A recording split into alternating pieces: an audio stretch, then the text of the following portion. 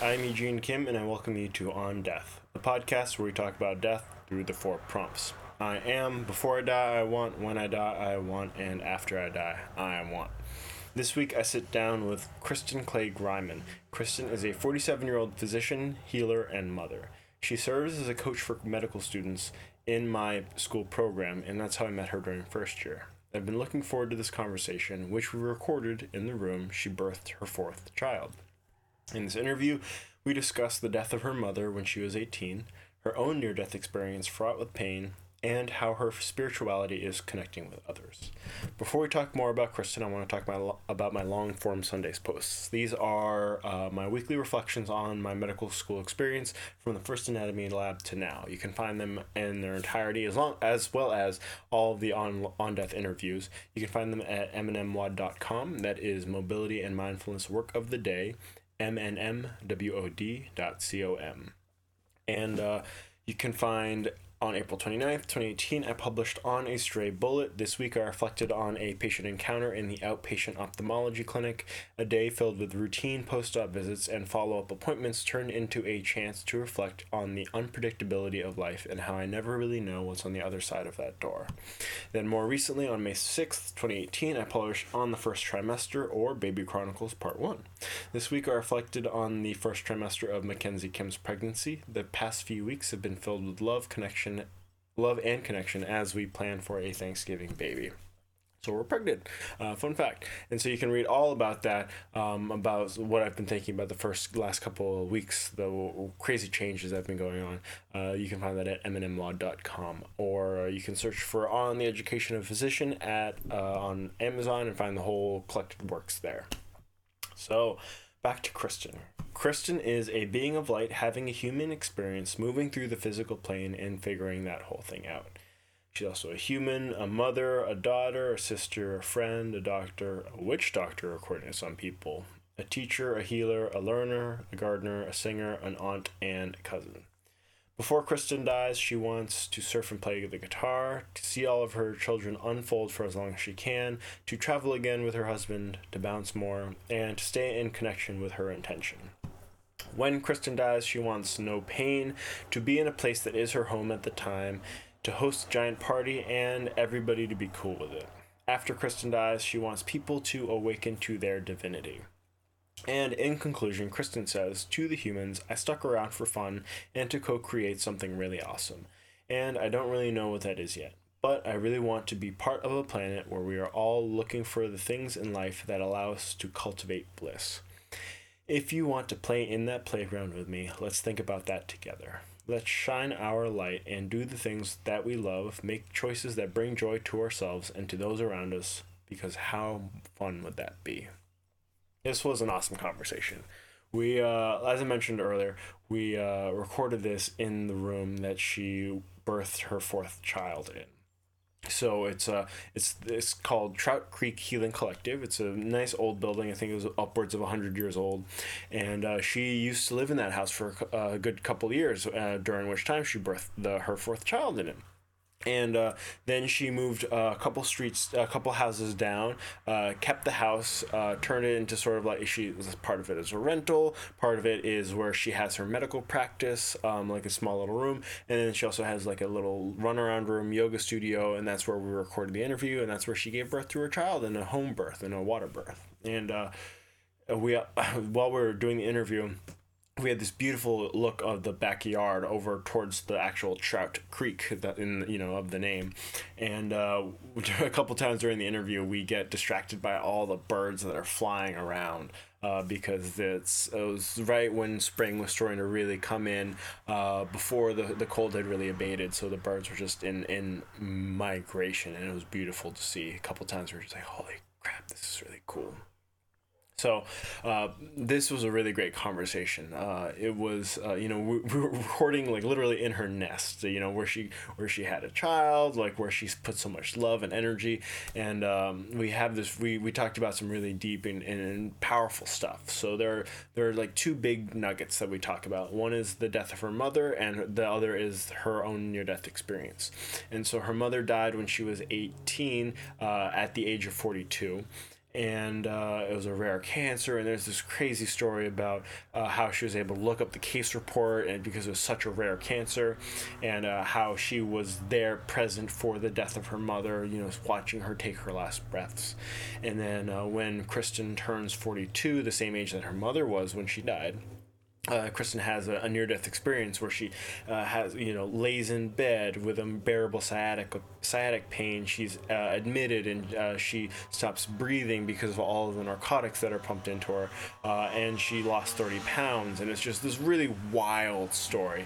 And I think hearing it from her, it's really powerful. And you just hear, there's this one instance of her coming down for dinner for the first time in 5 weeks and asking her family, like, what's going on, and it's just wild. So I think this is a really, really great conversation for many reasons, definitely for that nugget of those two stories. And we talked a lot about this spirituality and what like how connection is more of her, for her, the way she relates to others and the way that she engages her spirituality, and how being close to people makes empathy easier, but seeing all the hurt that's going on around us from 1,000 miles away makes it really hard to feel that empathy, and just otherwise you just get overwhelmed.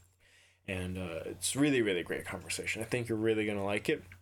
I hope that you have not been too bothered by my rambling, and I hope that you've got some water going. You're ready to boil some water for the tea or the coffee or whatever you're gonna do. Maybe you're gonna make oatmeal, because Mackenzie's been making a lot of oatmeal for her morning sickness. And whatever you're doing, you're ready for this lovely conversation with Kristen Clegg-Ryman on death. It is March 29th, 2018. I'm sitting here in the Trout Creek Healing Collective. I forgot that one. Trout Creek Healing Collective, and I'm sitting here with Kristen Ryman, and we're going to be talking about death through the 4 prompts. Kristen, what are the 4 prompts?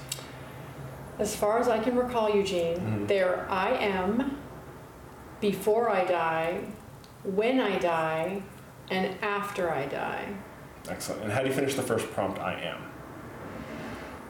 I believe myself to be /I am a being of light, having a human experience, moving through the physical plane, and figuring that whole thing out. So there are like 3 parts to that. There's the being of light, experience, like going through the world, and there's like what does it mean to be a being of light? I think, and this is maybe sort of my spirituality, right? Like what's outside myself that's larger than me. I think there's a lot outside of myself that's larger than me, and I think there's a creative force that's benevolent and loving, and I consider it kind of a light-based creative form. And I think that all of us are little flicks of that have come off that form and are experiencing the world through the physical plane and through our physical bodies and relationships here as a way to get perspective on ourselves. But that all of us, through our experience, including my little tiny sliver of experience, inform the larger whole and lead to sort of more self-awareness and understanding of us as a larger being. There's like a true collective. Yeah. So we'll circle back to the initial response, but did you have a religious or spiritual upbringing into your childhood? I would say I had a religious indoctrination that was, handed down by my family with good intentions. That was a Protestant, Christian, Lutheran specifically background. And I asked a lot of questions of that in my high school years of our church leader who ran the youth group, who was such a nice person, but never really gave me answers that satisfied me, and sort of led me to say, wow, if a person who's as smart and kind and thoughtful as he can't answer my questions, perhaps religion isn't the right place for me to ask them. And so, over the course of many years, sought out other responders to those questions of like, really, what are we here, and how does it make sense that, if religion is really what it's about, there's not an all-encompassing, loving narrative that goes with that for everyone. How is it that some people are going to suffer and some people are going to after death, for example? So I just wasn't satisfied with that. Didn't seem like it was correct.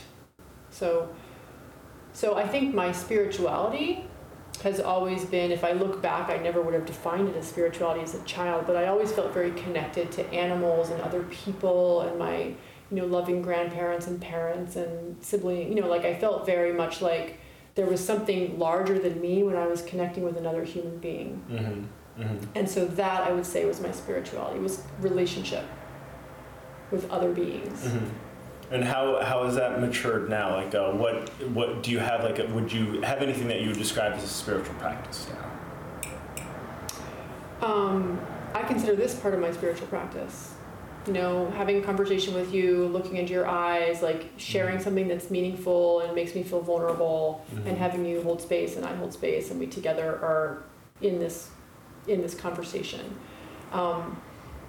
I think being a doctor allows so many opportunities for that kind of practice.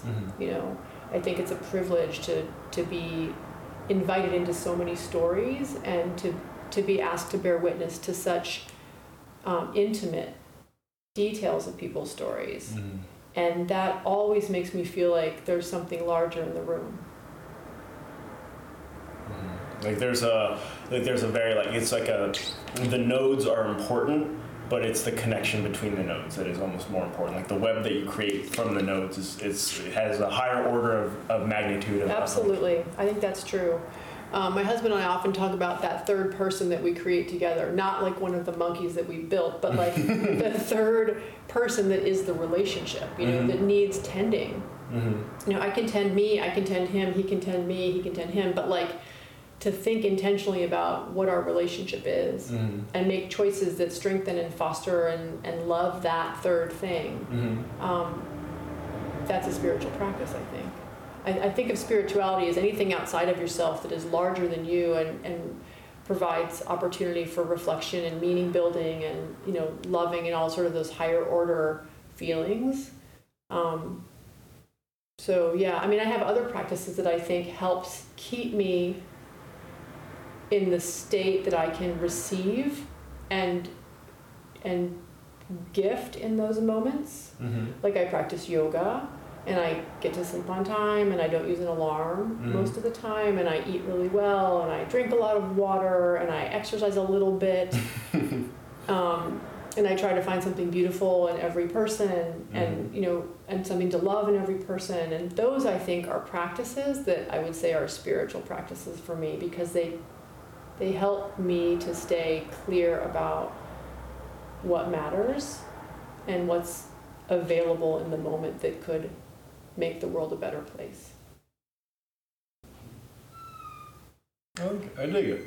Yeah, I do too. I didn't know that was going to come out. I've never said any of that before, but that's true, I think, for me. Yeah, because it's the aspect of like wanting to maintain it, to get better at it, and sustain it as a whole. That makes it like a spiritual practice, I think. And so circling back to, I forget the exact wording, but you're a being of light experiencing this reality, and then there was a whole chunk that I kind of forgot. Do you happen to remember that? No, but if only we had a tape recorder. If only, then we could listen in real time. I think I said something about moving through the physical plane, learning how to navigate all that, and taking home the lessons or something. Is there, what makes that, what makes it a reality for you? The being of have there been experiences that inform that? Yes. So I literally someday feel like I'm walking on a different planet. I have never fully resonated with my culture, and when I say my culture, I mean humanity. Human culture. I feel like kind of an alien. And I would get very demoralized if I felt like people were bad. I think there's a lot of bad behavior. There's a lot of really small-minded, closed-hearted actions that humans take all the time. And I think the story of beings of light that are trapped in human bodies with human contexts and human anxieties and human limitations helps me to feel better about my fellow creatures and myself when I'm, acting small-minded and closed-hearted. I feel like we have these limitations and they're really instructive. There's something to be pushed through and navigated and transformed and also experienced. Yeah, it's for me. It's like I get impressed by really like beautiful actions, and then I try to always understand the negative ones, like when people act in a way that is reactive. I always try to understand. Like I'm impressed, and then I understand it. It's just I always kind of like put into that dichotomy of of being able to try to process those kinds of behaviors. Yeah, I think I do too. And it's really easy for me to do it when I'm face to face with someone. Like I've cultivated the ability to find something to love about literally anyone who sits in front of me. Like I can find my way into that headspace and into that set of limitations or set of experiences that might have driven someone to act in a way that I might find abhorrent. What troubles me and what keeps me from picking up the newspaper and turning on the news for like 20 years is that when I can't be present with people to find my way into their experience, I get really demoralized and depressed by what people do to each other. So I have had a little blip in the last year and a half in terms of looking at the news and trying to cultivate more of my citizenship so I can be more involved in our world. And I don't think I'm strong enough to do that. Like it's really too hard for me. It takes a lot of effort to be engaged politically and within a community for a sustained amount of time. Like it's easy for to get really mad about one specific topic, but to be really well informed and really active in all of the many spheres, whether it's the environment, whether it's local politics or like zoning laws. There's just so much to get up in arms about, and it's very fatiguing. So when I see people that are consistently politically engaged, I'm always very impressed because I'm like, that's so much just effort and grit that requires, and it's like going through like a surgical residency. It's like you have to be like a very specific kind of person to be able to endure it, basically. Yeah, I don't think I'm that person. So I rely on my husband, who is very tuned into everything and will tell me what's up. I have a bunch of other friends who are very tuned into everything and will tell me what's up, but I pick and choose so I don't feel inundated with the sadness of the world. It's too much. It's too much to not be present for. If I'm present for it, it's actually rejuvenating. Like I can hold space for terrible suffering and it actually charges me up to be doing that work. But witnessing it from afar is very draining and damaging. Yeah, just to scroll through it and to see all. I don't do that. I don't scroll. It's a good thing. No, I don't scroll. So you are a being of light. Maybe. I mean, that's just a theory. The theory. You feel that way. I feel that that's true. I hope that's true. What else are you? Well, I'm a human, obviously. Although my children sometimes think I'm not. I'm a mother. I'm a daughter. I'm a sister. I'm a friend. I'm a doctor. I'm a witch doctor, according to some people, my children and some of their friends. What else am I? Those are the big categories, maybe. Those are my roles, like Confucian rites. But yeah, I'm a teacher. I'm a healer. I'm a learner. I'm a gardener. I would like to be a surfer at some point. That's maybe getting to before I die. Like, I'd really like to learn how to surf. I'd like to be a guitarist as well. I'm a singer, but only privately. And when I say privately, I mean anyone who's close by and can hear me, but not like, any kind of performance situation. Yeah, but I love to sing and harmonize. I'm an aunt, I'm a cousin, granddaughter, great-granddaughter. Okay, so I see a lot of that big list in like two main categories. It's like one is the familial, like the role in like the generation, like within the family tree, and then the second category is sort of the healer, like the doctory sort of things, like not necessarily, I wouldn't say profession, but like the like your hobbies, like the things that you do and you love to do, like gardening. So which one do you want to talk about first? The sort of family generational aspect, or the hobbies, the things that you do? I don't know. Which are you most interested in hearing about? I think family first, and then we'll talk about the other thing, and then we'll jump into the next prompt. Mm-hmm.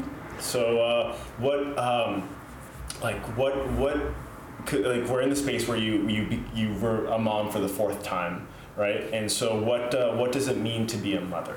Because that is a whole big kit and caboodle. Yeah, it's absolutely the most challenging, draining, demanding, worthwhile job, mm-hmm. role I've ever played.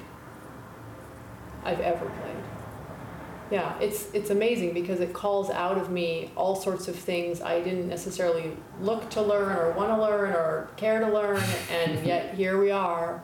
It's like the path that is never ending in terms of opportunities to challenge yourself and find your gaps and in terms of what you know and don't know and skill sets, and it's like chronic internship.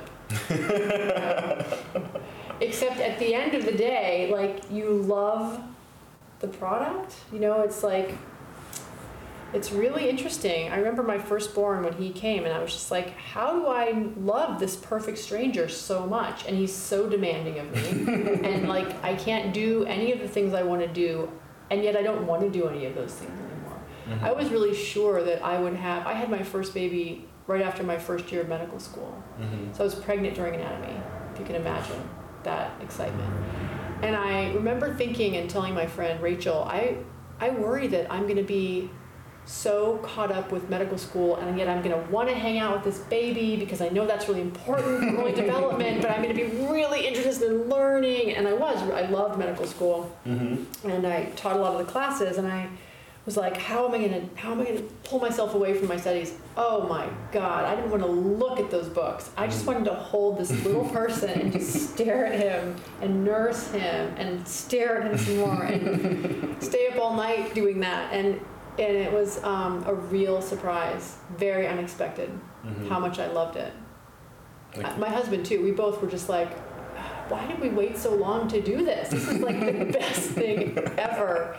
And I haven't slept in 3 days. So yeah, what does it mean to be a mother?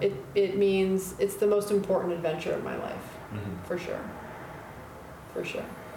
So how long had you and your husband been together at that point in medical school, like when you had the first kid? How long had he and I been together? Mm-hmm. We met in college. We swam on a swim team all through college. Mm-hmm. We traveled together after college across country. That's when we started dating. And then I went to China for 2 years, and he went to Texas for a year. And he came to China the second year I was there. And we were dating pretty much from college, the end of college onward. And then we went to Texas after China, where he had started his grad student, his PhD in mm-hmm. philosophy. So we were in Austin when we got married, when we decided to get married. Mm-hmm. Everyone knew we were getting married except for us, maybe. And we got married and moved to California. So we had been together from 92 to 98 when I started med school, and then we had Malin in 99. So 1 year into marriage, but I don't know how much math that was into a relationship. Yeah. I see. And so this will be a little bit of a bomb to drop on you, and this because I'm gonna release this in the future. Mackenzie's pregnant. And Wow. we found out like about a week ago. Thank you. And so it's like you relating that about like how it's like staring like it changes. And so like even just the idea of fatherhood is like a mantle that is sort of settling on me, and it's a very in a weird way, but it's like in a way that I'm like I don't know. Like I was like, oh, this is like the next step that I've been like kind of like waiting for, like assuming that would happen. And I was like, no, this is really it. That's really happening. It's a very different. I don't know. I feel like I've leveled up in life, and it's a very weird thing. And like it'll be a whole different thing when I actually have something to hold. So it's a very. I'm starting to get like a shade of that. I think. Congratulations, Thank Eugene. you. That's really exciting. Yeah. So and so it's just that's why I'm like very curious about the whole like. Yeah, I'll tell you anything you want to know.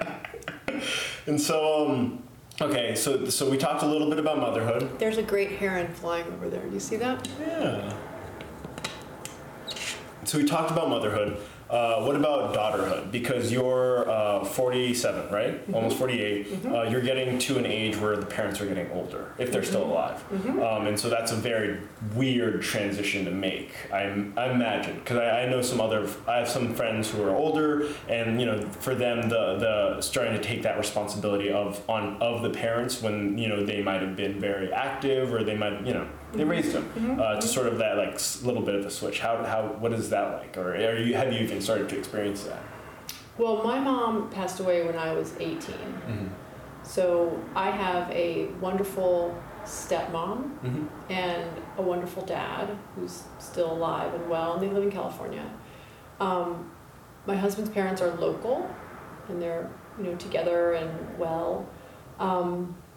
And I have started to think about, what it's like when your parents get old and, infirm and need your help and all that. And I really don't know what's going to happen. I think, part of, a large part of me will say, well, why don't we just move back to California and I'll take care of my parents, But we have a lot of deep roots here now, and, my kids have deep roots, and Greg's family is close by, and his parents are also aging, and, so... Yeah, I haven't really thought much about it in a practical kind of way. Like I haven't had a lot of conversation, although my parents have said, my stepmom has said, don't worry about us. We're just going to go to the cabin and die like a couple of old natives here who, when the heat goes out and we forget to turn on one year. And I say, I'm not sure that's an ideal way to check out. But my mom died when I was 18, and that's like my worst nightmare coming to pass, at age 18, that age when you're like separating and launching and like try to like cut the cord, and then like, oh wait, the cord is really gone and she's like not coming back. And that's, I think that really changed how I think about death. She was 42 when she died of a very rare cancer that, was so rare that there were only 11 case reports in the world of it when she died of it. And many years later, when I was in medical school and taking pathology, I looked up the disease, and there were then 12 reports, and she was number 12. And I recognized the details of her in the report, which was eerie and, sick and weird and sad and all that. But yeah, a really rare cancer that took her very young, and she had 4 kids. I think my perspective on death is in many ways shaped by that. Like I feel like the worst has already happened. Like nothing else can touch me in a way. Because if you were any younger, it would have been a different experience. And if you were, it's just like that 18. That is a very odd age. That like threshold of the adulthood. Yeah, I think my sister had a really hard time. She was 10. She was at that age of like going to bed every night saying, I hate my mom kind of thing, and then I wish she'd die, and then poof, and like, magical thinking, and the kind of, how much power did I have over that? And so that was really hard for her. My brother, who's a couple years younger than I am, was really sad. My dad was, it was really awful. They had a 2-year-old, like my youngest sister was 2. So yeah, that sucked. And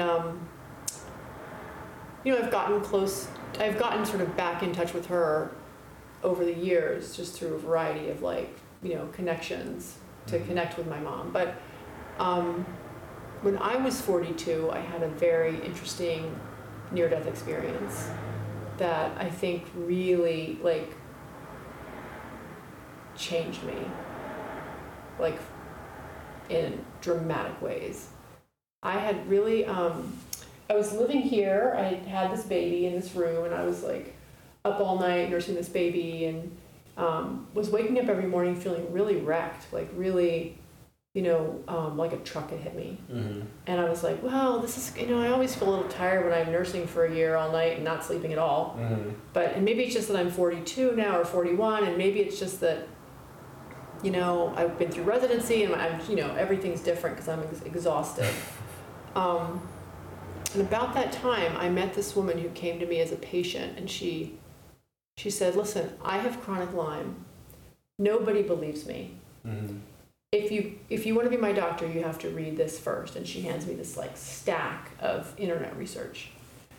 And something passed between us, in Babe, when the farmer takes the pig and this thing passes between them, and they're like, oh yeah, we have to do something together. And I took that thing and I was like, oh yeah, I'm going to read that. And I read it all. And as I was reading through it, I was like, oh my God, Lyme's this super political disease, and we weren't trained about that, and we just learned the guidelines, which by the way are super politically driven and written by people with major conflicts of interest.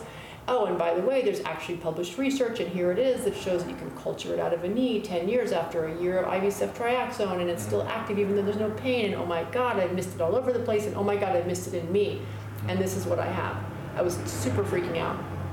And I had a tick bite, a rash, and a month of Doxy the first year I lived out here, years ago. And I was everything I was reading was saying, a month of Doxy doesn't get it, it probably persists, it's a very stealth pathogen, very slow growing, and I was getting super paranoid, and my brain wasn't working, and I was so tired. And I remember thinking one day, I'm going crazy with this. I just need another tick bite to convince me to wean my kid and get on Doxy again. Mm-hmm. And the next day, no, maybe it was it was 3 days later, in November, nursing in the middle of the night, I pulled a deer tick off of my ass. And within 2 days I had a big bullseye rash. Mm-hmm. And I was like, all right, we're done, mister. And I got on, antibiotics. And I had been reading that you can't just treat it for a month because it doesn't go away, and you have to really knock it back and go a couple of life cycles, which is 3 weeks long, blah, blah, blah, all the stuff that my head was full of. I was like, that's what I'm doing. So I treated myself for 3 months. I was sick. I was sleeping 12 hours a night. I was febrile. I had pain everywhere, certain joints. I couldn't pick up my baby. Stopped nursing him. Mm-hmm. And I finally felt better after 3 months. And then 2 weeks later, I woke up in the morning and all my symptoms had come back. And I was like, what is happening? And it wasn't just my symptoms. There was an additional piece, which was a knife in my sciatic nerve all the way to my foot. Mm-hmm. And I couldn't get out of bed. I couldn't move. I'd had sciatic pain, and I'd had back surgery at 18, mm-hmm. When my mother died. So I was like, okay, there's so much meaning here. I'm going to journal. I'm going to talk to my, clairvoyant. I'm going to just get down in there and clean all this out and work my spiritual practice to heal all that stuff. Mm-hmm. And it didn't work. And I did it. I was super into it. I did all that stuff. I cleared, I tapped, all the stuff. Nothing. Knife to the floor. I mean, it was unbearable. And I worked through it, and I was working long hours, and I was working in the inner city clinic at that time. We were trying to build something, and I was overdoing it, and it was craziness. And one morning I woke up and I was like, I can't move. And I drove myself, despite not being able to move, to the ER in 10 out of 10 pain, because it was 4 a.m. I didn't want to wake anyone. And I got there, and they were like, oh, you probably have a bulging disc. I'm like, yeah, I know that that's part of this, but I can't do this anymore. And they were like, fine, medication, Valium, Vicodin, go home with that. And so I went and laid in my bed on Valium and Vicodin for a week. And I was fine in my bed. But the minute I would get out of bed, I would have unbearable pain, unbearable. Mm-hmm. So I just laid in my bed. At the end of a week, I was in so much pain in the middle of the night. My husband was like, you have to go back to the hospital. So he drove me to the hospital, where they admitted me for a week, where I writhed in pain for a week, on a PCA, you know, on a dilaudid pump, you know, which nearly killed me. Like, they had to call the Narcan in and like go nuts, and, you know, yeah, I stopped breathing. I remember lying there going, it's been a really long time since I took a breath. I mean, it was that kind of craziness. And meanwhile, I was like, no, you're not putting steroids in my back. Like, what if this is Lyme that's gone to my, you know, to my disc, and where there used to be a wound, which is, I know what Lyme does now. And no, you know, if you want to put steroids, you got to put a PICC line and 3 antibiotics, and here they are. And I'm managing all this from my haze. No memories of this, because I was on these crazy drugs. It was insanity. So I came home after the you know, steroid epidural, still in pain, still unable to move, in my bed, you know, on a fentanyl patch at this point, and Vicodin, and a muscle relaxant. I mean, it was insanity. This is not the trajectory I thought I would find myself on. And I lay there for 5 weeks in my bed, and I lost 30 pounds from what I am now, and I looked like a corpse. And I remember there had been some conversations that were happening prior to all this craziness in the Lehigh Valley about people who wanted to have an intentional community, and people who wanted to create a biodynamic organic farm, and people who wanted to do the holistic healing center, and that was part of my little tribe, that last bit. And so we had started talking and gathering, and so this meeting had been set up months before this even started. And I went to this meeting, and it was at Melinda Tony's house, or her practice out in Catasauqua. Do you know her? She's not here anymore, but she was a longtime family doc in the Lehigh Valley who's also a homeopath. And she was part of this little group. And so I remember sitting in that group, which I didn't drive to because I was on all these drugs. You know, my father-in-law drove me there. You know, he drove 30 minutes to pick me up and drive me out there, and then, you know. And I'm sitting in this group, and everyone's like talking about what they want to bring to this community and whether they can build it together. And I remember thinking, just sitting here going, I have nothing to offer. I have nothing at all to offer. And at the end of this, someone said, well, wouldn't it be cool if, like, I start sharing my gifts, and she starts sharing her gifts, and he offers what he does, and we all learn what the different things. Like, she's a sound practitioner, she uses Tibetan healing bowls, she does homeopathy. And I said, as we went around offering things, I said, I have nothing to offer. I am so broken that all I can offer you is that I will receive whatever anyone wants to offer me. And Melinda said, come tomorrow. And I said, okay. So Greg, my husband, drove me back tomorrow. And I sat on her couch for 2 hours and told her my whole story, you know, the abridged version I've given to you. And look at all these birds. Yeah. They're like hawks. Yeah, those are not normal. Those are definitely like eagles or hawks. Big raptors. There's like 12 of them. Yeah. I've never seen that happen in this yard. That's really wild. And at the end of this 2-hour visit, where I just like unloaded my whole story, she said, all right, you found your remedy, congratulations. And she like bustled off to like whip it up in her kitchen. Like, she literally like went to her kitchen and whipped it up out of, you know, Eye of Newt, whatever it was, right? And I just lay there like a shell in her couch and shook. And she came back in and she's like, okay, Kristen, here, we're gonna give you this, give you this, give you this. Take it this way. You know how to take homeopathy, right? Text me tomorrow, let me know how your pain is. And I said, my pain? Like, my pain isn't even the worst of it. And she was like, what's the worst of it? Poor woman, I'd already spent 2 hours of her time. I said, I feel like I'm dying. Like, I look in the mirror and I look like my mother when she was lying on her deathbed, dying of cancer, eaten away. I look like a corpse. I smell like my mother when she was dying. I feel like I have to will my diaphragm to contract and go through the motions of breathing. And what I hadn't told her was that about 5 days earlier had been Easter, which was the day my mother died at 42. It was the year I was to be 42. And at dinner, like 2 nights earlier, I'd come down and my husband was like, "Yay, Kristen's coming down for dinner." And I was like, "Yay, big deal. What are you talking about?" And he goes, "This is the first time you've been down for a meal in 5 weeks." And I was like, holy crow. You know, I'd always imagined when my mom had died at 42 and left 4 kids that that's what would happen to me. But then I had my own kids and I was like, clearly not. Like, that's not happening to me. And yet suddenly I was like, oh my God. And I said, okay, you guys must have thought Mommy was upstairs dying or something, kind of like making a joke. We're sitting right in there. And they all like nodded and looked down. And I was like, okay, raise your hand if you really thought Mommy was upstairs dying. And they all raised their freaking hands. And I was like, oh my God, I've done it. Like, I did it. I didn't think I was actually going to do it. And yet here everyone is processing my death and leaving them behind.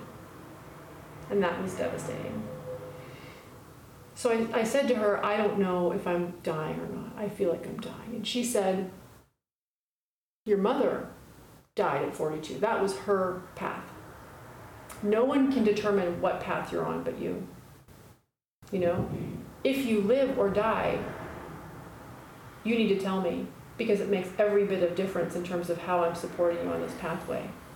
Are you trying to live or trying to die? Text me tomorrow, let me know what your answer is. Yeah, right? So I said, okay. And I went outside, you know, hobbled out in my little fentanyl patch and got in the car with Greg, and I told him the story. He said, do me a favor and text me as well. Poor man, who'd been doing everything, including, you know, taking care of the 1-year-old while he was coaching the 5-year-old in basketball and taking the other one to swimming, you know, everything. So I went to bed that night and I lay in my bed and I thought, what is it? Am I trying to live or am I trying to die? And normally I have a pretty quick awareness of what my answer is. And I had no clue. None. It was blank. It was like a blank screen. And I was like, wow, that's interesting. How do I make that decision? How do I make any decision? I think about myself on a path. I imagine what that path would feel like. I go through the feelings and then I know my answer. So I'm dying. And I instantly saw playing out ahead of me lots of good things. You know, my husband would find a new, younger wife maybe, and you know, the kids all know how to use the Ouija board. We'd be in close contact for birthdays and holidays. Like, it would be, you know, my work would continue. It was already continuing. Like, the inner city clinic had survived. Everyone was, you know, traumatized, but everyone got over it, and the world was still turning, and I could be dead. And I had zero emotion, which is unusual for me. And then I thought, okay, that's interesting. Well, I could live. And no emotion, but I had this really strong awareness. You're only sticking around for love, for fun, for bliss, like no fear.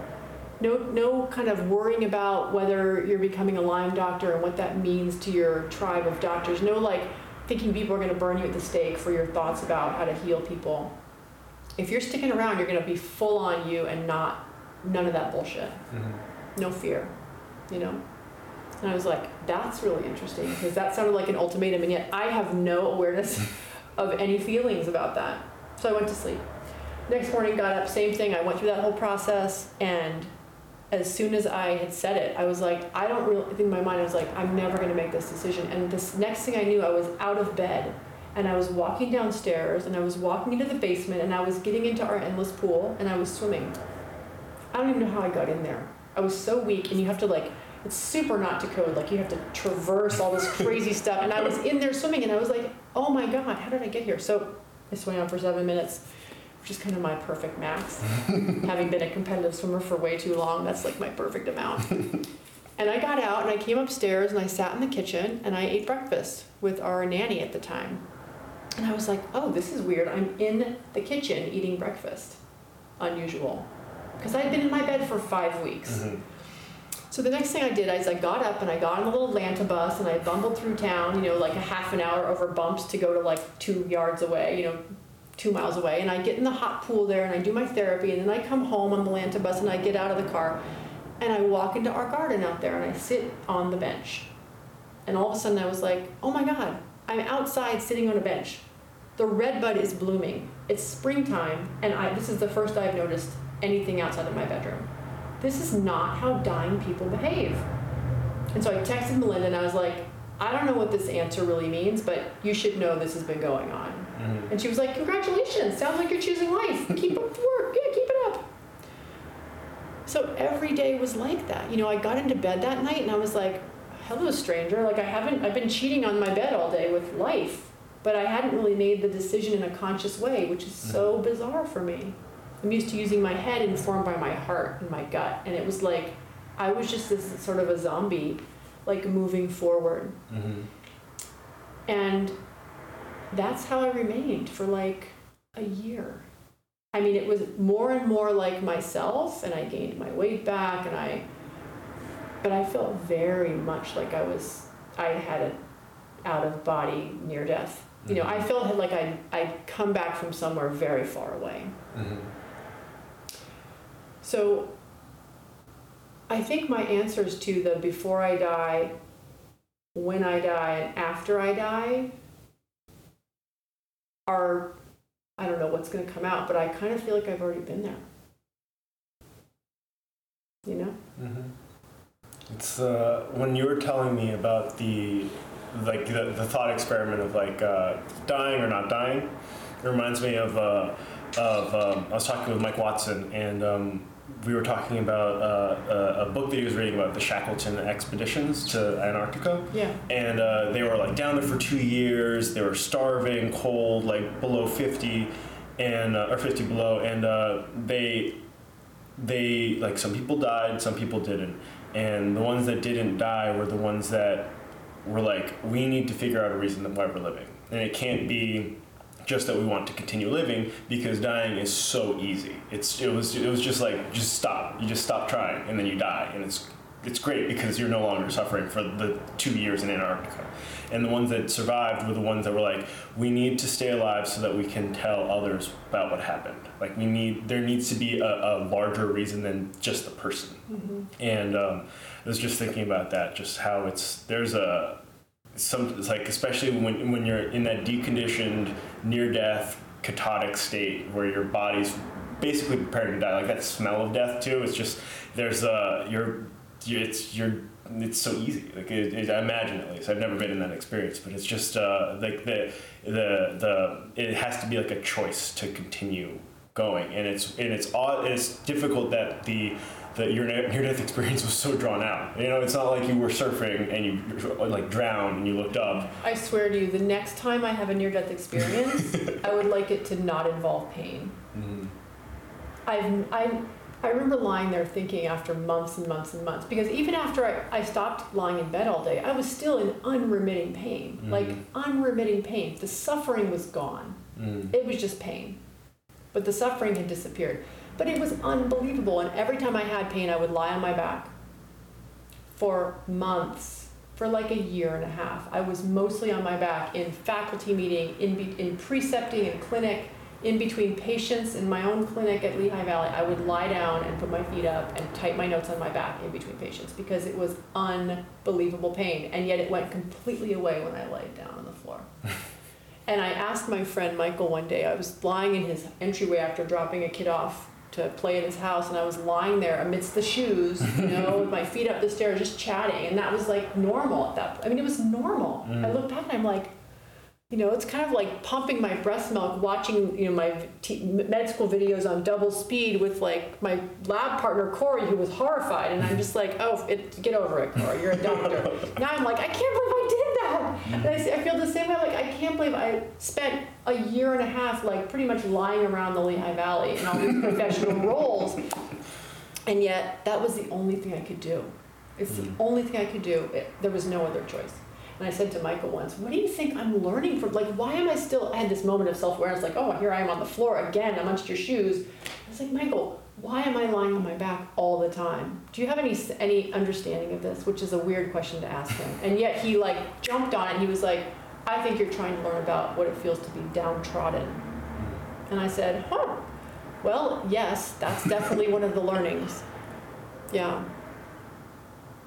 I'm sorry, I got off track. No, there was no track. There's no track. There's no track. We make the track. It's great. We make the track. The only track is the 4 prompts, and that's it.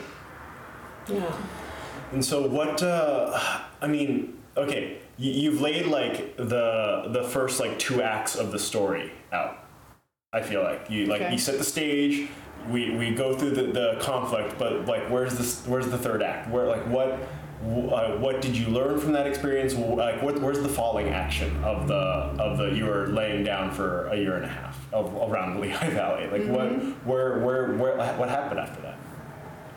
So maybe 9 months after that, after I got back on my feet but was still in a lot of pain, I went back to work. I considered it sort of vocational rehab. You know, how do I learn how to be a worker bee human in the world of working humans again, given all this pain? I did a bunch of physical, I got in hot water physical therapy 3 times a week for months and months and months. And then I switched to gentle yoga 5 times a week for months and months and years. Actually, I still do it. But during that time, I was really struggling still with, like I said, the suffering had gone, but there was still this kind of little bit of angst over like, why am I still in so much fucking pain? Like, what is there to be learned? Like, I feel like I can check off the list so many things that I've learned, and yet here I am.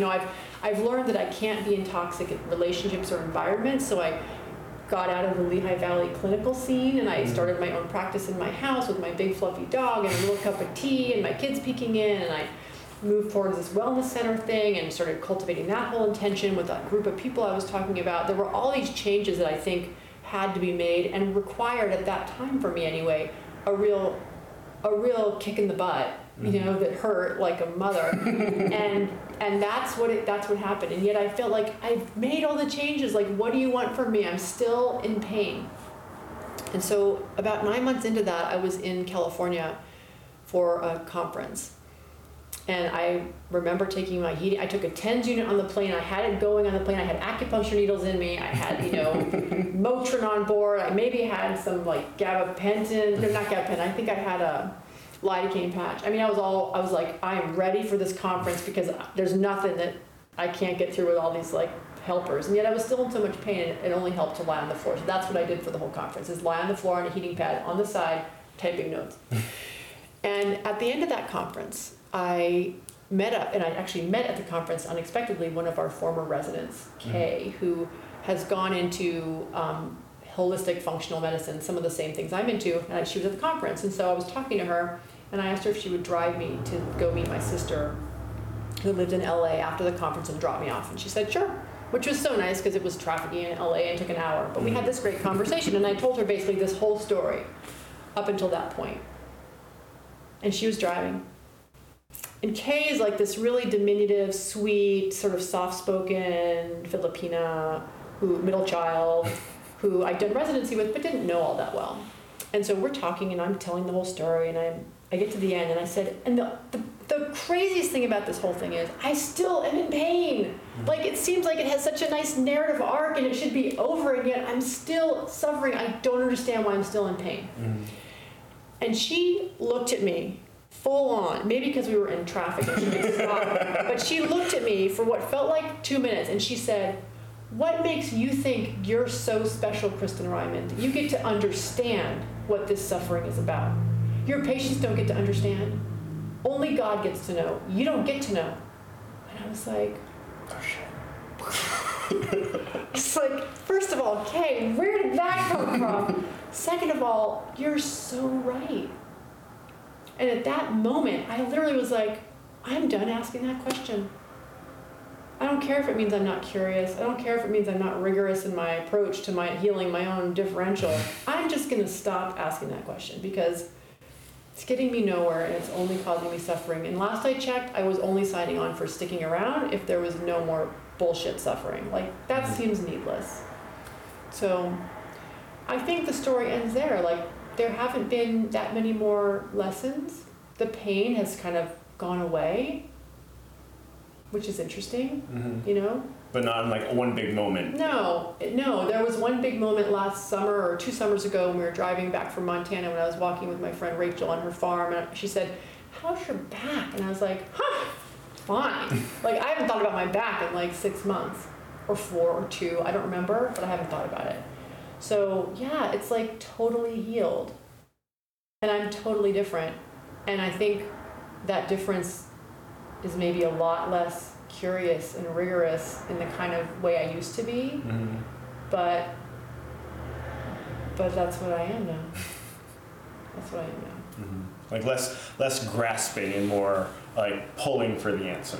Like less of that and more just like, this is kind of what things are. Exactly. It shows up, I notice it, I move on in my mind to something else. Yeah, it reminds me of, I don't know if you've ever done friction fire, like with a bow drill. It's where you use the bow drill and a little stick to make a fire. Oh, yeah. And it's one of those things where the harder you try, the less success you're going to have. And it's really, I've only done it once. I've only made a friction fire once, but it was a really weird moment. For me, it was just like a practice of, I was like kind of looking around, everyone's like kind of like, oh, what's going on? I need some help, like figure this out. And I was just kind of going at it. And then I was like, oh, the punk's there. Like the punk is like a little bit of like the stuff that rubs away and creates helps you create the tinder. And I was like, oh, it's there. And then I made it. I was like, oh, this shit's really cool. And but it's this moment of, it's like, you really can't try very hard. You just do mechanically what you need to do to make the fire, and it will be made. And it is a really amazing thing to like be working on this bow drill, and then you're blowing on this little bit of tinder, and then poof, fire. It's like, and that's not the same, but it's like the same kind of I don't know, seed of an idea, I feel like. Yeah, except in my story, I'm not expecting any kind of explosive like illumination. Yeah. I've really given up belief that will happen, or even care that it will happen. Which is, I find interesting. I'm a really curious and tenacious person in the past, and I've gotten really less so, and I don't really care that I'm less so anymore, which is interesting. It's like that part of my brain was removed, that experience. Yeah. Forced you in many ways to like remap everything. Yeah. I remember lying in my bed during that time and thinking, if I had known coming into this world that this was going to happen, I would not have come. I did not think I was signing on for this level of pain, physical pain. And now I'm glad I'm through it, but I don't think I would choose it again, because I remember how clearly I felt that to be true. Next time around, pain, no, not on the menu. Physical pain, over it. Done that. I hope. Yeah. Yeah, Mackenzie's had some sciatica pain, very similar to what you're describing. So I'm like, we'll see what happens with this. So you went through this whole this wacky experience, and still are in some ways. And how does that inform you as a doctor, as a healer, as a gardener, as the things that you like to do? Like, how has that, like, I'm at, like, you know, with a lot of near-death experiences, and mine included, it was a very, like, binary experience. Like, there was me before and there's me after. But there's the you before and you after, and there's this long fugue state in there. But how does that how did this fugue state inform you now? Well, I think what I just said is the biggest thing. I'm just not as attached to anyone being alive, for one, including me. I'm not as attached to understanding why. It's completely changed the trajectory of my professional career, like the nuts and bolts of what I do. So I emerged from that. And for that 5 weeks that I was in bed, and for the 1.5 years after, and then to some degree to this day, I was really trying to claw my way out of a hole using tools that I had never learned before. You know, Western medicine did not help me at all. other than by making it really easy for me to say, never mind, I don't want your help anyway, you know?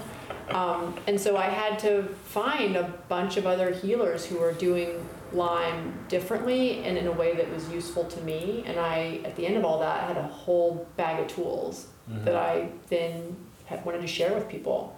So when I opened my own practice here, part of it was I need to get out of the hospital, but need to be in a beautiful space, surrounded by things that make me feel loved and safe and comfortable. And the other thing was, I want to share what I've learned.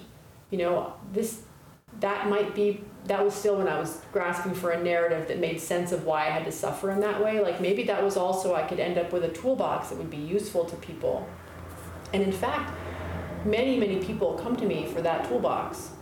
And that's been very satisfying and gratifying to be able to give it to them. And I tell them my story if they want to hear it, and I say, listen, like there was a gift for me in this whole suffering. Like it was the shittiest chapter of my life. I thought my mom dying at 18 was going to be the shittiest. No, I thought Baxter nearly dying at age 4 from an asthma attack was going to be the shittiest. Actually, this was the hardest thing I've ever lived through. And it was a gift. Because I wouldn't be sitting in my cozy runaround room having this conversation with you. I wouldn't be sitting in my cozy treatment room with my patients, you know, having a meaningful conversation for an hour or two, you know, where I really get to hear their story and they really get to, you know, share with me what's troubling them, and we get to do deep transformative work together so that they can use the opportunity of this illness to transform themselves and heal at deep, deep levels. Like that's a gift. And that was happening in little tiny increments in my rapid pace job in the hospital or clinics, but it's happening in a much deeper way now that there's time and space and that kind of intention. And I have tools that really work. So yeah, everything's different. That's one of those things that I've found a lot with talking with people who've gone through near-death experiences. It's like one of those things are different. It's hard to really pinpoint. There you can in some ways, but there's everything's kind of different on the other side of that kind of an experience. Yeah. So let's start talking about death a little bit more direct, like through the prompts at least, a little bit more directly. How do you finish the next prompt? Before I die, I want. Before I die, I want to learn how to surf. And play the guitar. I want to see all of my children unfold for as long as I'm around and as long as I possibly can, in as much ways as they can. I'd like to travel again. I used to love to travel before we had monkeys, and then it was a little impractical. And I would love to do some of that fun traveling with my husband. We used to enjoy backpacking and, you know, riding on crowded trains and eating crazy food. That would be really fun. Simple things like that. I want to bounce more. Like I want to get a trampoline and bounce on that with my daughter. So a few nearby bucket listy things, but nothing major, I think. Right? Those aren't major. No. One thing about the bouncing is, have you ever slacklined? Yeah, we have one. Oh, yeah. Okay, that to me is my trampoline. Yeah, we do some on there. Yeah, okay. That's really fun. And then about the surfing and the guitar, is there a level of mastery that you're hoping to? Is there like a sense of ease or a flow state? Is that sort of like the end? Like is that like what? I'm pretty simple. It doesn't take too much to satisfy me. In fact, this past summer we went to visit some friends who we hadn't seen in a long time, and they have a lake house in New Hampshire. And they have this boat that you fill up half of the back of the boat in this pouch under the boat, and it creates a giant wave off the back, and you surf off the back of the boat. And I was like, come on, really? Yes, you indeed surf off the back of the boat. So there's this like 5-foot board, you hop on the board, you hold onto the handles, and they pull you right up into this wave that's like 6 feet behind the boat. And you stay 6 feet behind the boat. And if you get really good, you can drop the rope and stay 6 feet behind the boat, because that's where the wave is, and you're surfing on this perpetual wave. Oh my God. I was over the moon with this. And I think I overstayed my turn. I couldn't stop smiling, and I was just so deliriously happy. Like, I was really strong in high school. I was an athlete in college. I was always really strong. Mm-hmm. And then I lost 30 pounds of all muscle, and I was like a twig and a weakie, and just like I didn't have any muscle. And yoga really helped bring everything back. But like, just to get up on a contraption like that and feel like, wow, I'm strong again. Like, I can do something. That was amazing. So I mean, if I'm honest, I can kind of check it off the list. I don't need much. I just need a little experience. And the guitar, I don't know. I want to be able to sing and harmonize with my daughter who plays the ukulele, and my son who's into drums, and my big boy who plays piano. Like, I want to do a little family band, and I want to be on guitar and singing with the guitar. Yeah. All right. Good list. It's a good list. I don't know if it's good or bad. It's my list. Yeah. I think it might be kind of short, but I don't know. Maybe I'll come up with other stuff too. Is there anything else you want before you die?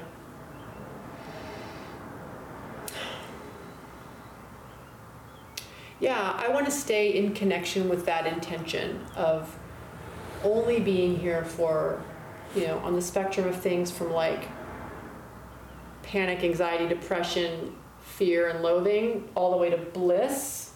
Like, I want to be hanging out in the neutral to bliss range of the spectrum. And that's what I want from this moment forward until I die, whenever that is to really be able to stay on that side of the frame. Yeah, and being comfortable with the neutral part is also really important, because there's a astronaut, Chris Hadfield, the Canadian who did the David Bowie song in the International Space Station. Oh, I haven't seen that yet. That's really cute. And he has this thing about when you're in a new situation, don't try to add necessarily. Don't try to be a positive. Just be a zero for a little while. Like, get comfortable in the space, know the dynamics that are working, and then maybe you add a 0.1 and then a 0.2. Because if you bull rush in, always trying to be a +1, you're probably going to interrupt some things and get in the way. And I think that you saying neutral to bliss is very, like, you're like, you get it. So he's like teaching emotional intelligence from space. Yeah. Cool. He's a very cool dude. He wrote a book, and I haven't read it, but I know I want to, and I think he'd dig it. Yeah, cool. I'd forgotten to look that up. I was going to find that YouTube recently and see what that looked like. It's really cute. He seems like one of a very genuinely amazing human. Isn't it cool how there's so many ways in which we can be instantly in touch with all the cool things happening? I mean, it's pretty amazing. It's a weird time to be alive. Yeah. There's a lot of cool stuff. There's a lot of weird stuff, but it's like I think the most interesting time to be alive, as long as you're a human, that is. But it's still pretty cool. It's pretty amazing. Yeah. Yeah. So did that answer that question? I think it did. I think it did. What about the next prompt? Do you want to start talking about when you die? Yeah, I mean, when I die, some stuff will happen, I guess. Okay, so like, what do you want it to look like? What do you want it to feel like? Oh, okay. So it would be good, I think. My fantasy for my death has always been a little different than what went down upstairs. Yes, okay, yes. A few years ago. No pain. I would like to be in a place that is my home at the time, surrounded by family and friends. I want to host like a giant party, like a sort of farewell party, where everyone comes and everyone eats and everyone shares stories and everyone plays and falls in love with each other and everyone like forgets that I'm dying, says goodbye and then kind of gets sad and then comes back and then kind of moves on and then I die. Like, I want to sort of like host a big going away party and then just disappear. That's what I want. Board games, animals, water, beauty, natural beauty, good cooking, good smells. Yeah. Is there is there a death that like informs that desire? Either you want it to, like, there was a death where you're like, this is something that I want to emulate or take parts of, or was there a death that you're like, I absolutely do not want it to be like this? Not really. I took a class in medical school from hospice people, from palliative medicine, and one of the activities was like, what's your fantasy death? And that just came to me. Mm-hmm. That was like, that puts all my values together in one place, in one time, you know? People having time to like process emotions and grieve. I mean, this is presuming anybody cares that I'm going to die. And you get a heads up. And I have a heads up, right? That's all part of it. So I can, you know, get the invitations out. But yeah, you know, presuming that people are going to grieve my death, I hope they won't. Like, I'm not going to grieve it, right? I gave them an opportunity to grieve it earlier. Like, hopefully we're all past that. But if they're not, like, they'll get to support each other and talk to me and say what they have to say to me and do what they have to do. And it'll be, yeah, it'll be a easy transition, I think, for everybody. I'm not worried about me. I think it'll be, I mean, like, I'm kind of over it. I'm not worried about it.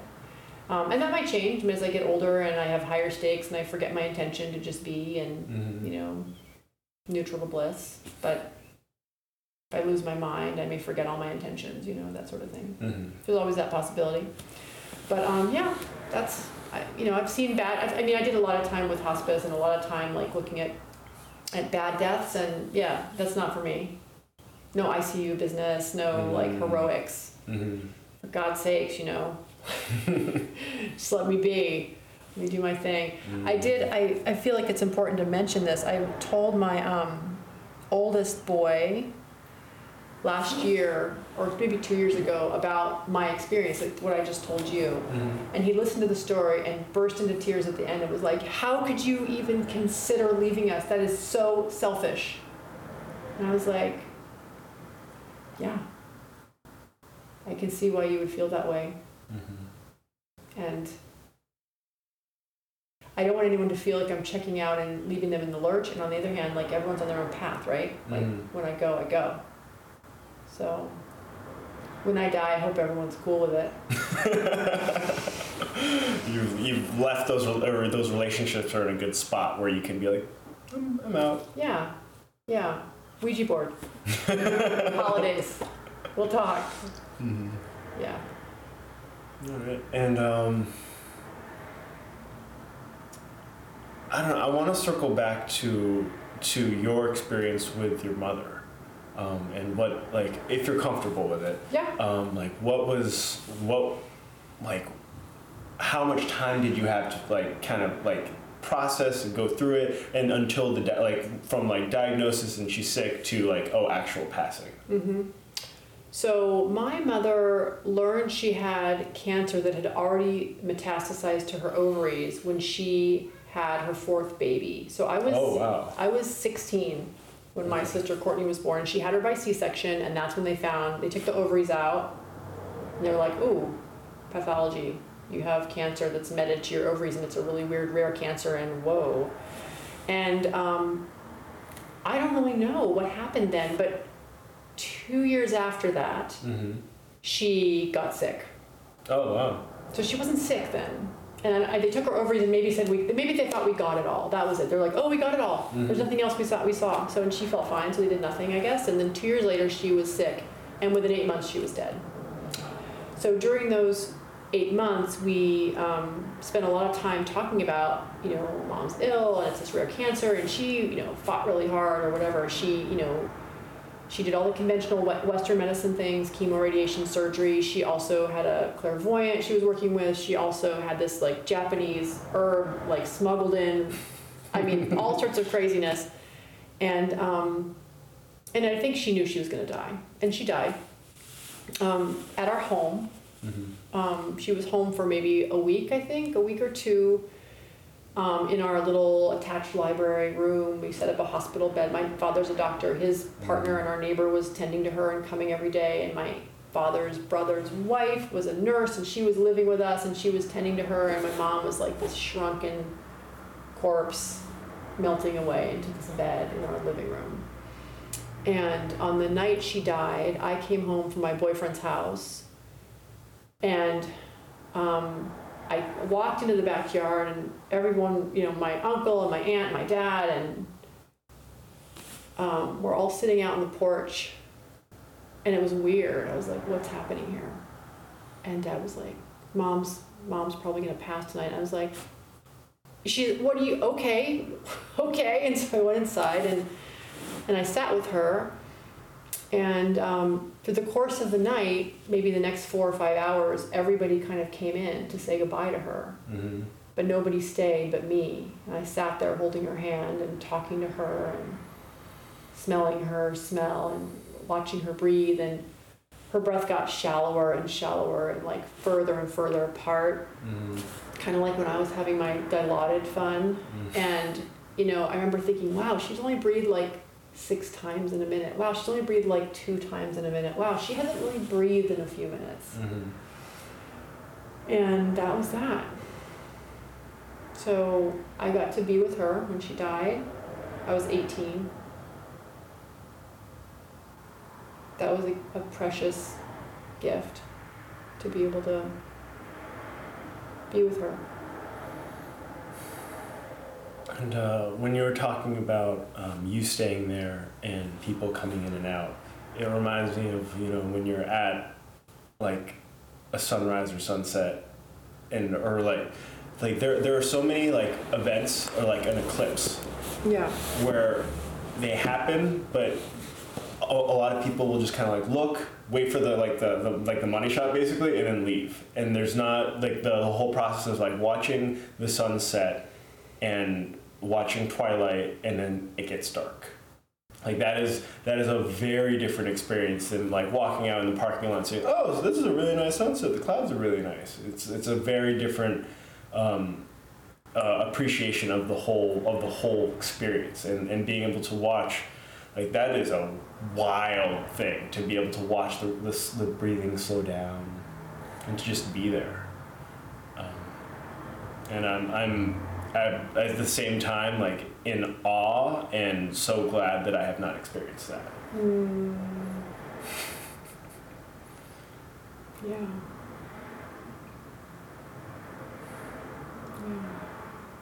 Is that an experience that you would want to have for your children? If they chose it, absolutely. I mean, I think some people are called to, you know, bear witness to sacred moments, and others are not. I sort of forced the birth on everybody. You know, we prepared for that home birth, and I made everyone watch like home births on TV every night. And Greg would be like, do we have to watch midwife porn again? I'm like, yeah, we're going to put on the midwife porn. And so all the kids from like Tula, who was 3.5, to Malin, who was, you know, 12, everybody, I was like, you're going to be here. You're going to be here. And I, at the end of it all, I was like, fine, if you have to go away, go away. But it was so cool to have Xavier come out and in this room, in this space. My parents drove from California to be here. Greg's parents were here. Greg's sister was here. Abby and Andy and their daughter were here. Like all these friends who and the midwife and Sarah Nicklin, all these great family docs who I was like, you have to be here, you have to be here. I just picked all my peeps and I was like, just come, bring a friend. And I invited a bunch of residents too. I was like, come on, you guys haven't seen a home birth. You have to come see a home birth. I'd never had a home birth, but I'd watch all the midwife porn, so I knew what it was. I was like, it can't be that hard. And I remember it getting so hard at one point, and I was like, this was a big baby. All my babies were 7 pounds until Xavier was 10 pounds, 3 ounces. That's big. How am I proud of him? I'm proud of him. He's so big as drop. So if I had not been in water, like corkscrewing around that kid and like finding a position, that wouldn't have happened well. And there it was, and I was working, and it was, my eyes were closed, and I was in so much pain. I was like, everyone, no touching me. Somebody put their hands on my back. And all these hands were on my back. I didn't know whose hands they were. And later I pushed the baby out. Well, the next day I watched the video, because of course we had to make a video of it. And you had to make your own entry in the midwife porn category. Exactly. It was one of the better ones. And at the end of that, when I said, someone touch my back, put your hands on my back, put your hands on my hips. All those hands were my kids' hands. All of them. The 12-year-old boy, the 8-year-old boy, the 4-year-old girl, were like right there. I'm proud of that. I'm proud of that, like creating that space and that invitation and that openness and that allowing that experience to happen in their lifetime. That's one of my proudest moments. Because not many other kids have done that. No, not many other kids have done that. Not many humans do that anymore, at least in these parts. So that was pretty awesome. And so I think some people are called to be, the dog couldn't be in the room. The dog was very freaked out. Some people, dogs, are not meant to bear witness to sacred transitions, and others are. And I think all of my kids were capable. 2 of my kids especially, I think, are healers who will be called to bear witness to suffering.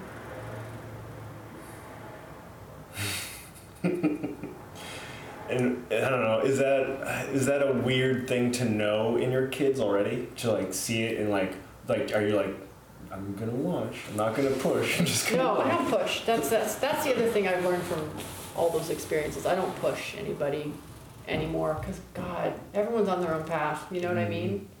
I mean, to have that 4th baby at 42, I had to get really clear that I was willing to let go of all expectations. I mean, there's a whole other story that went into how that came about, which isn't just what you'd expect.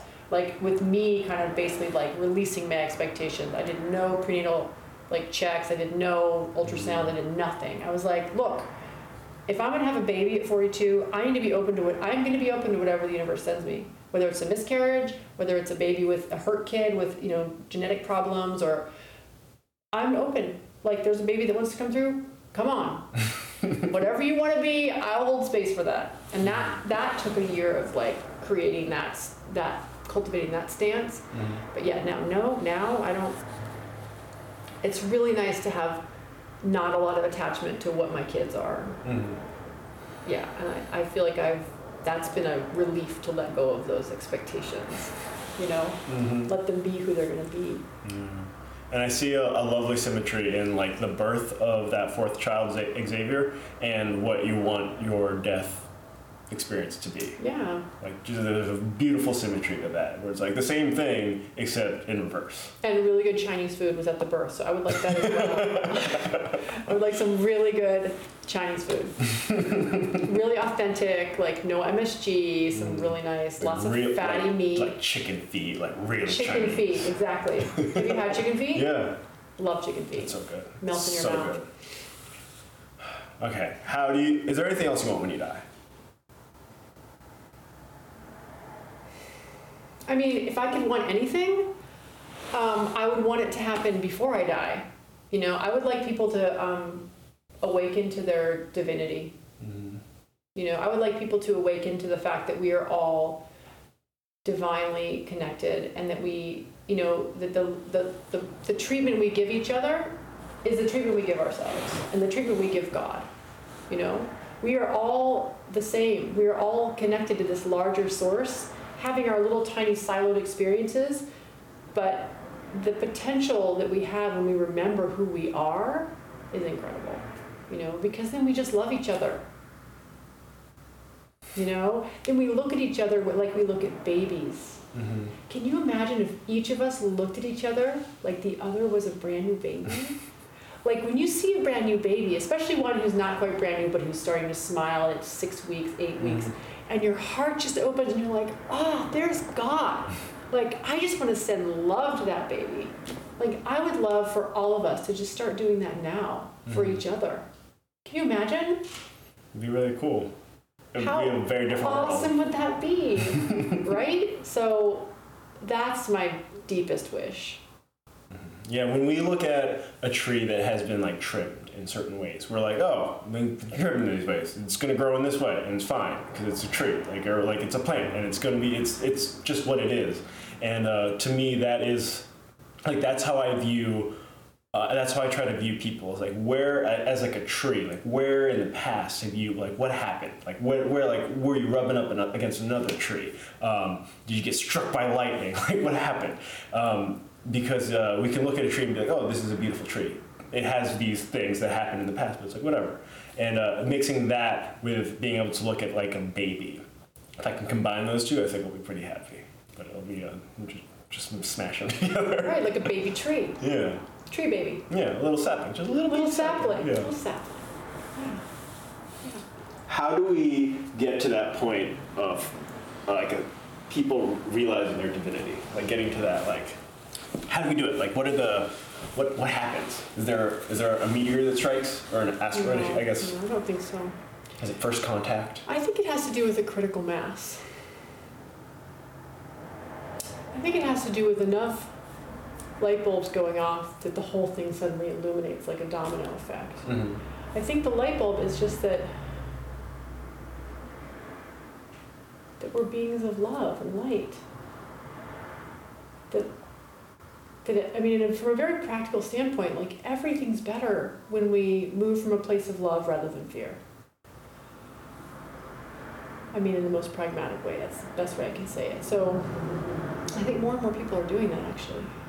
I think our world is in shambles because a lot of the people who are in power are not choosing that, and they're freaking out, and they're sensing a change of wind or wind change or a sea change. It feels like there's something kind of lapping at our shore that's maybe really big, and I think a lot of people are afraid of what that is and what that means, and I think that's normal to be afraid.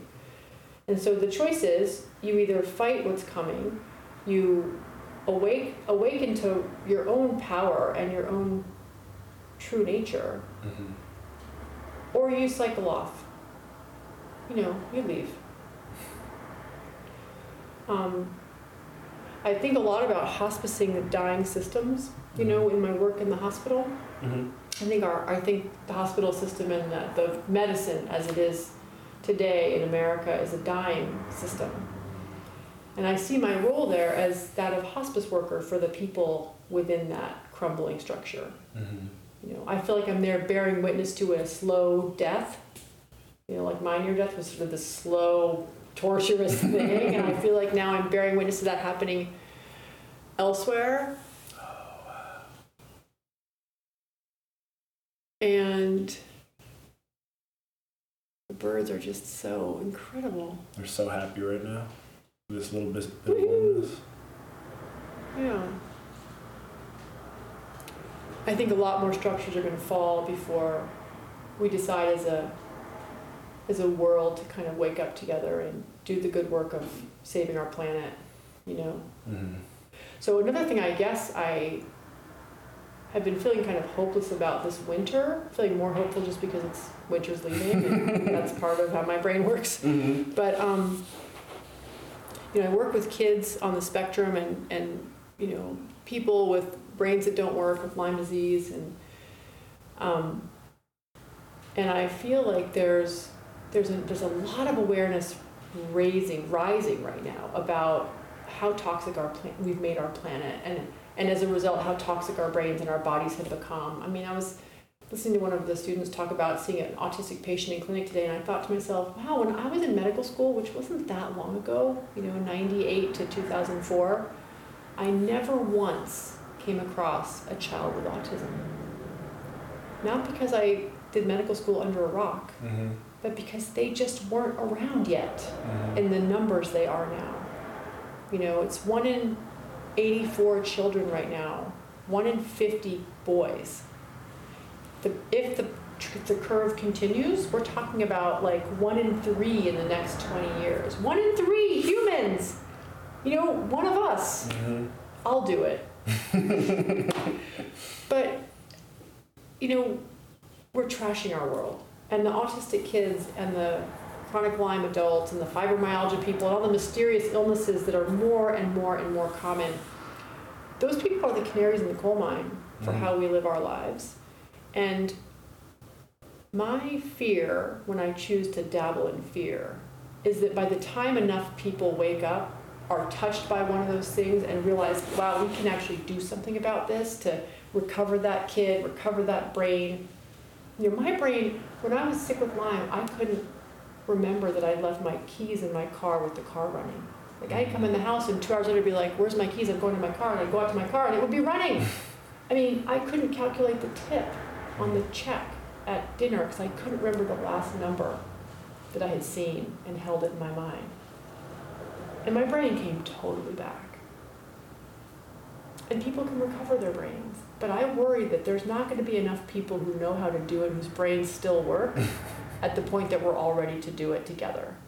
to clean up our environment, heal our brains, heal our children.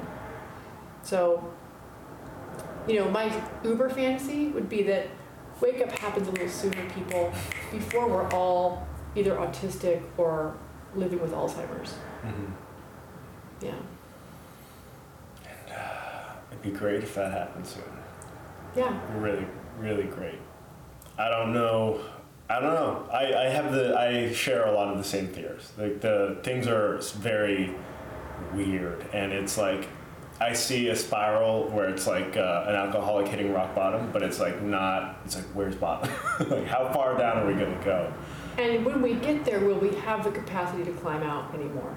I mean, humans are ingenious, but not when their brains aren't working.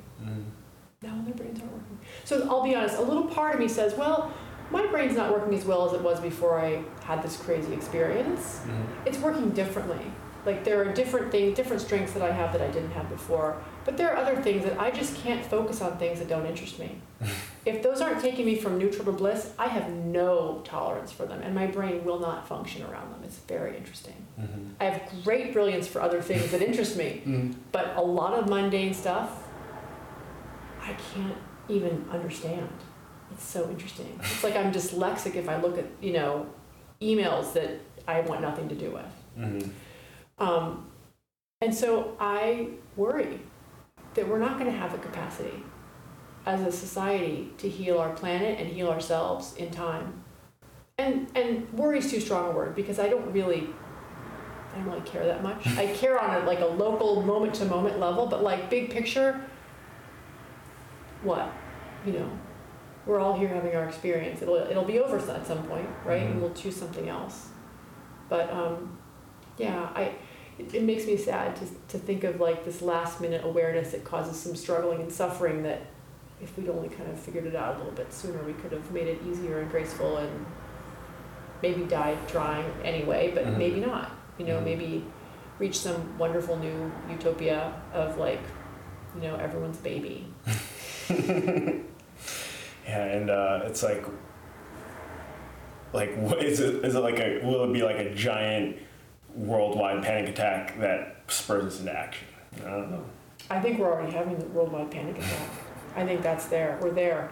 The question is, where are we going to go with it? So I think we're in after I die territory. I hope. I don't know. I hope, man. Yeah, I think we're there. I mean, yeah. I'm probably going to die before all this comes to pass. At least in the full force that you hope that it is. Yeah. And so that's for the world. What do you want for you in after death? Do you have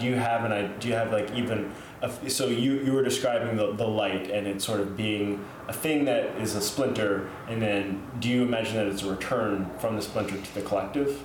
I think there's a choice. Just from my experiences with, people who've died and what they've told me and what kind of, what the general kind of after death community talks about. I think that there's probably a choice about, do I, re-submerge into the all? Do I continue to splinter off? Do I have other experiences in other realms? What do I do? Do I, come back as a bodhisattva and help out? What am I, and I have no idea what my role will be. I tend to be a helper and a caretaker, even after the near-death experience. I definitely set better boundaries and I say no more often when it's not going to take me from neutral to bliss. But I have a lot of compassion for the humans. We're silly creatures. I love the humans. I love them. So I don't know what my role will be. But I'm going to try to sign on for not pain, not physical pain. Because I feel like I really immersed in that for a while and done soaking in that. Yeah. All right. And is there, so we talked about the micro sort of with you, what you want for your experience. And then we talked about the kind of global awakening to people to their divinity. Is there anything in between that you want?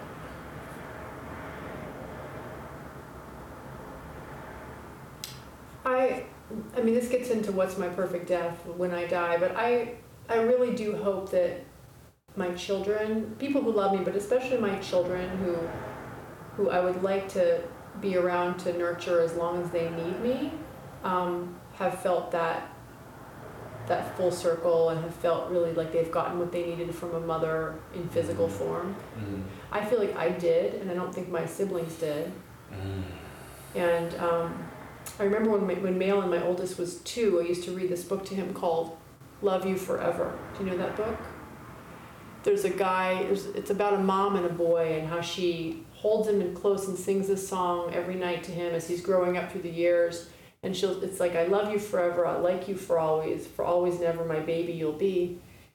And I would read him this book and I would sing him this song, and at the end of the book, the son is a man, and he goes to his mother's house rather than her like driving in the night and sneaking into, it's kind of creeper, like she sneaks into his bedroom as a teenager, and as an adult she like cradles him and sings. My husband always like, really?